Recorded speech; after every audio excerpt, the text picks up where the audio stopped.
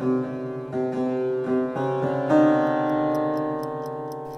I'm Michael G. Williams, and welcome to Social Distancing Radio. I'm a novelist, and a reader and friend of mine asked if I would record myself reading one of my novels as something they would find comforting and familiar in the midst of the uncertainty and anxiety of the COVID-19 pandemic. I'll be reading to you from Perishables, the first book in my 5-book urban fantasy and vampire series, The Withrow Chronicles, published by Falstaff Books, aka falstaffbooks.com. If you'd like to pick up a copy for yourself, head over to bit.ly, that's bit.ly/perishables link. That goes to Amazon. Thanks.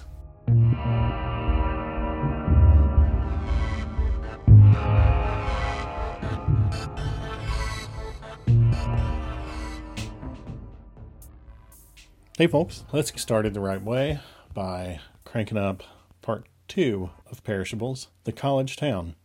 This part is based on a real college town. All the locations in the Withrow Chronicles are real locations. The house the Withrow lives in part 1 is a house that I house sat for in North Raleigh in the early 1990s one summer when I was teaching at a summer program and the people who lived there were gone for the summer. That neighborhood, I've changed the name of the neighborhood and changed the names of the streets, but it's similar in theme. And they lived in this big ridiculous house, and they had a mother-in-law suite in their basement, and that's where I lived. And so I lived in the basement of this enormous house in the suburbs, and somebody else came and mowed the lawn, and everybody in the neighborhood looked at me like I was a weirdo because they didn't know who I was, and I just sort of hid from the sun in these people's basement and eventually used it in a vampire novel. So in part 2, The College Town, in the book, the town is referred to as Mount Aries, which is, in fact, an analog for Mars Hill, which is just outside of Asheville. And, well, my commentary will speak for itself in the form of the story. That's what I shall say. So let's get right into part 2, The College Town. I am so excited to read this. I love this character. My boyfriend told me that moving to Mount Aries was going to be a mistake I would rue. Can you believe that? Nobody says rue. Nobody but characters played by Jeremy Irons. That's what I told him, too, when he said that. I threw back my head and laughed at him and told him he was being stupid. I knew he was right, though. I knew I would hate living full-time in a do-nothing little town like that, so I didn't. Instead, I kept my rat trap in Asheville and did a lot of commuting to Mount Aries, 45 minutes straight up the side of a mountain. It made for some wonky hours, some really early mornings I didn't enjoy, but it meant I got to have a life. If I'd actually gone and lived up there, I'd have been schlepping it up and down that mountain every Friday night. Every time I went to the mall, every time I wanted to get a cup of coffee that didn't have a fast food logo on the side. And I knew myself better than that. Still, there were times when I just didn't have it in me to go back home after the day, and so I'd shut myself in my office and curl up on a futon mattress I had folded up between 2 filing cabinets, and I'd sleep on an airplane pillow with an old quilt over me. On those mornings I woke up there, I could just hoof it up to the gym early and catch a shower and change into spare clothes I kept in my office. I'd get breakfast in the cafeteria and enjoy the extra hour or so that would buy me. My name is Jennifer McCordy. I'm a big iron system administrator, mainframe computers, old table-sized boxes that can do the heavy lifting for a large organization's back-end computing.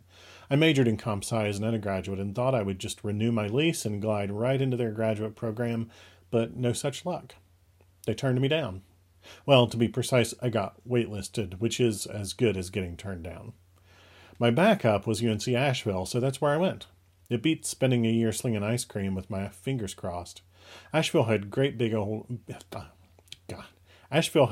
mainframes, old VAX systems no one else was running. I did my dissertation on the modern workforce's inability to cope with older technologies. That's what Y2K was all about. Old COBOL programmers got called out of retirement left and right because they were the only ones around who knew how to fix all the old systems sitting around in aging coal plants and places like that. All the newly minted doctoral candidates in the world couldn't have solved that problem. It took a bunch of Santa Claus lookalikes and matching plaid suspenders to put the kibosh on the fall of Western civilization. My UNCA profs loved it. I might as well have written them a 300-page love letter. That wasn't what I meant to do. I wasn't angling for the sycophant's diploma, but it didn't hurt. After that, even though Tim encouraged me to go get my PhD and become a professor, How many women like you, he asked, had no good role models in the sciences, in math, and computer science especially? And I agreed, but I was also pretty tired of school by then. I decided to go get some live fire experience. I figured it could only help my chances of getting into a good doctoral program if I had a few years of real system administration under my belt, something done out in the real world. So I started casting around for big iron jobs in Asheville because I'd really grown to love that slice of mountain paradise. I thought I'd have an advantage there, in fact, because of the lack of a high-tech industrial base. Asheville's economy is tourism and a few manufacturing plants slowly draining away to somewhere else. Landing a job nurturing some computer the size of a Cadillac and older than I was would be a piece of cake. The only real nibble I got, it turned out, was from Mount Airy's Baptist College. They didn't have a computer science program, but they did have a few old IBMs in their machine room under the math building. Tim rolled his eyes. They're never going to respect you at a place with Baptist in the name, he said. They're probably going to give you the hairy eyeball for not walking 2 paces behind any men who happen to be around. He called it Mount Airy's Burka College. I don't want to give you the wrong impression about him. He's a good guy. I guess I love him, but to be honest, I wouldn't throw myself off any bridges if he died tomorrow. That's not how I'm wired. He's followed me around through one academic program to another, though, and he never criticized what I was doing. He just seemed to want me to be happy, and you don't find that every day. I took the job, and he never said another bad word about the place. I'd made up my mind, and he respected that. Discussion over. Tim's that way. If he doesn't like something, he'll say so, and when he figures out that it didn't convince you, he'll shut the hell up. When I took the job at Mount Airy's, it was August. The last admin had retired in May.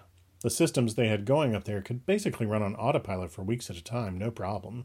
They were Cold War-era systems that had been designed to keep the numbers crunched even if the Reds dropped the big one right on Washington. There was a real sense of that up in Mount Airy's, that idea that they were continually holding the line against some outsider culture determined to stamp them out.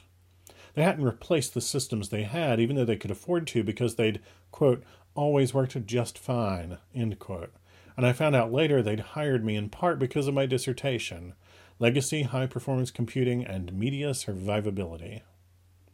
My first day was the week before the fall session began, and my boss, J. Harley Boquest, I kid you not, showed me down to my new digs. His title was Dean of Information Management. What that means is that he was an accountant from the 60s. He attended Mount Airy's just in time to watch He attended Mount Airy's just in time to watch flower power bloom on television, and I guess it scared him. He never left. He hired on that summer as a bookkeeper in the finance department instead, and climbed the ladder 1 decade at a time. He had a habit of talking about his childhood home in Kentucky as though it were a Boy Scout camp that never ended. Maybe it was, but I didn't really care. He's a nice guy, it's just, well, I'm not into standing around reminiscing. Anyway, he showed me down to my office. It was in the basement of the math building. We went down the front steps and cut around behind them and down another set of stairs. At the bottom of those, there was a big double door, wooden, oversized, big enough to drive a VW van through, with a huge sign on each so that you could read the message even if one of the doors were propped open. Non-academic. Beyond them there was a hallway of plain, institutional, puke-green cinder blocks and a beige tile floor, the kind flecked with darker spots so you won't notice if it gets dirty. There were no doors along the first half of the hall, creating a sense we were moving deeper than we were, deep into the bowels of the building, out of the campus you'd find represented on a visitor map and into some secret cavernous complex beyond that. For all I knew, we were. There were weathered, faded metallic signs here and there down there, with the standard radiation symbol and fallout shelter written on them in block letters. After a few yards, or maybe miles, of green cinder block, there was a double window, the right-hand pane of which slid back so you could speak to an attendant on the other side. There wasn't an attendant anymore, but there used to be back when that was where the printer lived. Note the singular there, the printer. The glass was double thickness with wire mesh embedded in it. I don't know who they thought would rob this place, but it was bulletproof all the same. Finally, past that and around the corner, there were the double doors into the machine room. There was a big red high-voltage sign with little cartoon lightning bolts all around it and a stick figure guy dying horribly in each corner. Fun. J. Harley showed me the punch code, 1234, I regret to inform you, and walked me back between a potpourri of different models of mainframes and databanks like mismatched Lego bricks stacked in neat rows. In the back corner was a little door with no window, and in there a small room with 2 filing cabinets, a plain wooden desk, a chair, and no external view. It had fluorescent lights and all the charm of a converted closet, because that's what it was. Harley swept his arm inside and said, "Your new home away from home. I know it's not much, but there's a powder room at the other end of the hall. Not a lot of competition down here for access to the ladies." Then he laughed his snorty little laugh and said he'd ordered a new nameplate and a desktop computer would be delivered next week, and walked away. Jay Harley doesn't know a lot about computers and didn't like that they'd brought in an outsider. If Jay Harley had gotten his way, they'd have retained a portion of every class as breeding stock, and then eventually they'd staff the place with a bunch of guild natives of Innsmouth. I spent the next week looking over the old wiring diagrams, such as they were, and figuring out where the hell everything was.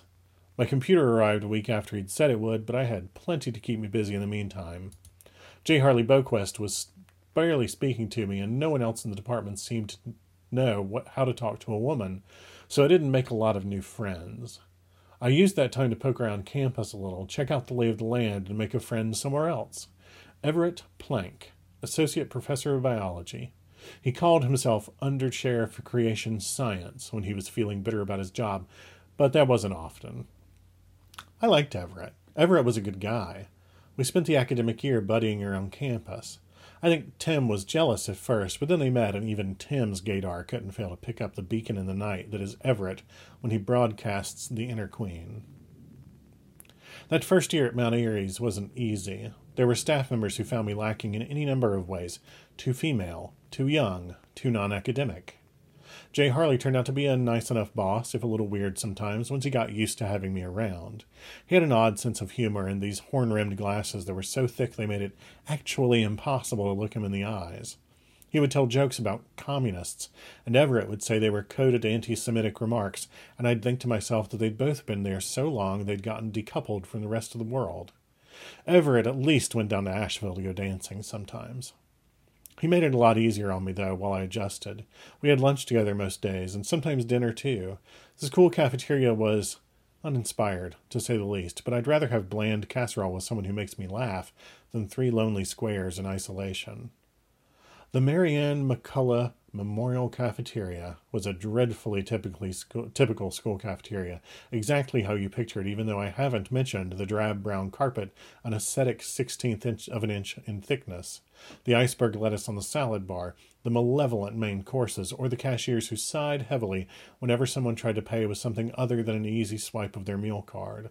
The food was unbelievably bad, embarrassingly bad, and one time I realized as I was reaching for it that the bread pudding was made out of disemboweled Twinkies. Like, someone in that kitchen thought that was okay. The Mac was where nutrition went to die. The one nod to luxury or the modern era in the cafeteria was the bank of TVs in the corners, 3 each. One was always on the Weather Channel, one was always on ESPN, and one was always on Fox News. Sometimes someone would get a couple of friends and try to form a human pyramid to change the channels, only to have a cashier come squalling out at them and chase them off before they succeeded. Everett would stare at the middle one, Fox News, and sigh every 4 minutes. Then he'd joke that Bill O'Reilly was the best diet he'd tried yet as he pushed his plate away and draped a napkin across it. "Why'd you do that?" I asked the first time he did it. "Dead food," he intoned very seriously, "is gross." Well, that's the beginning of part 2, The College Town of Perishables. Thanks for joining me. I will talk to you tomorrow night. See you then.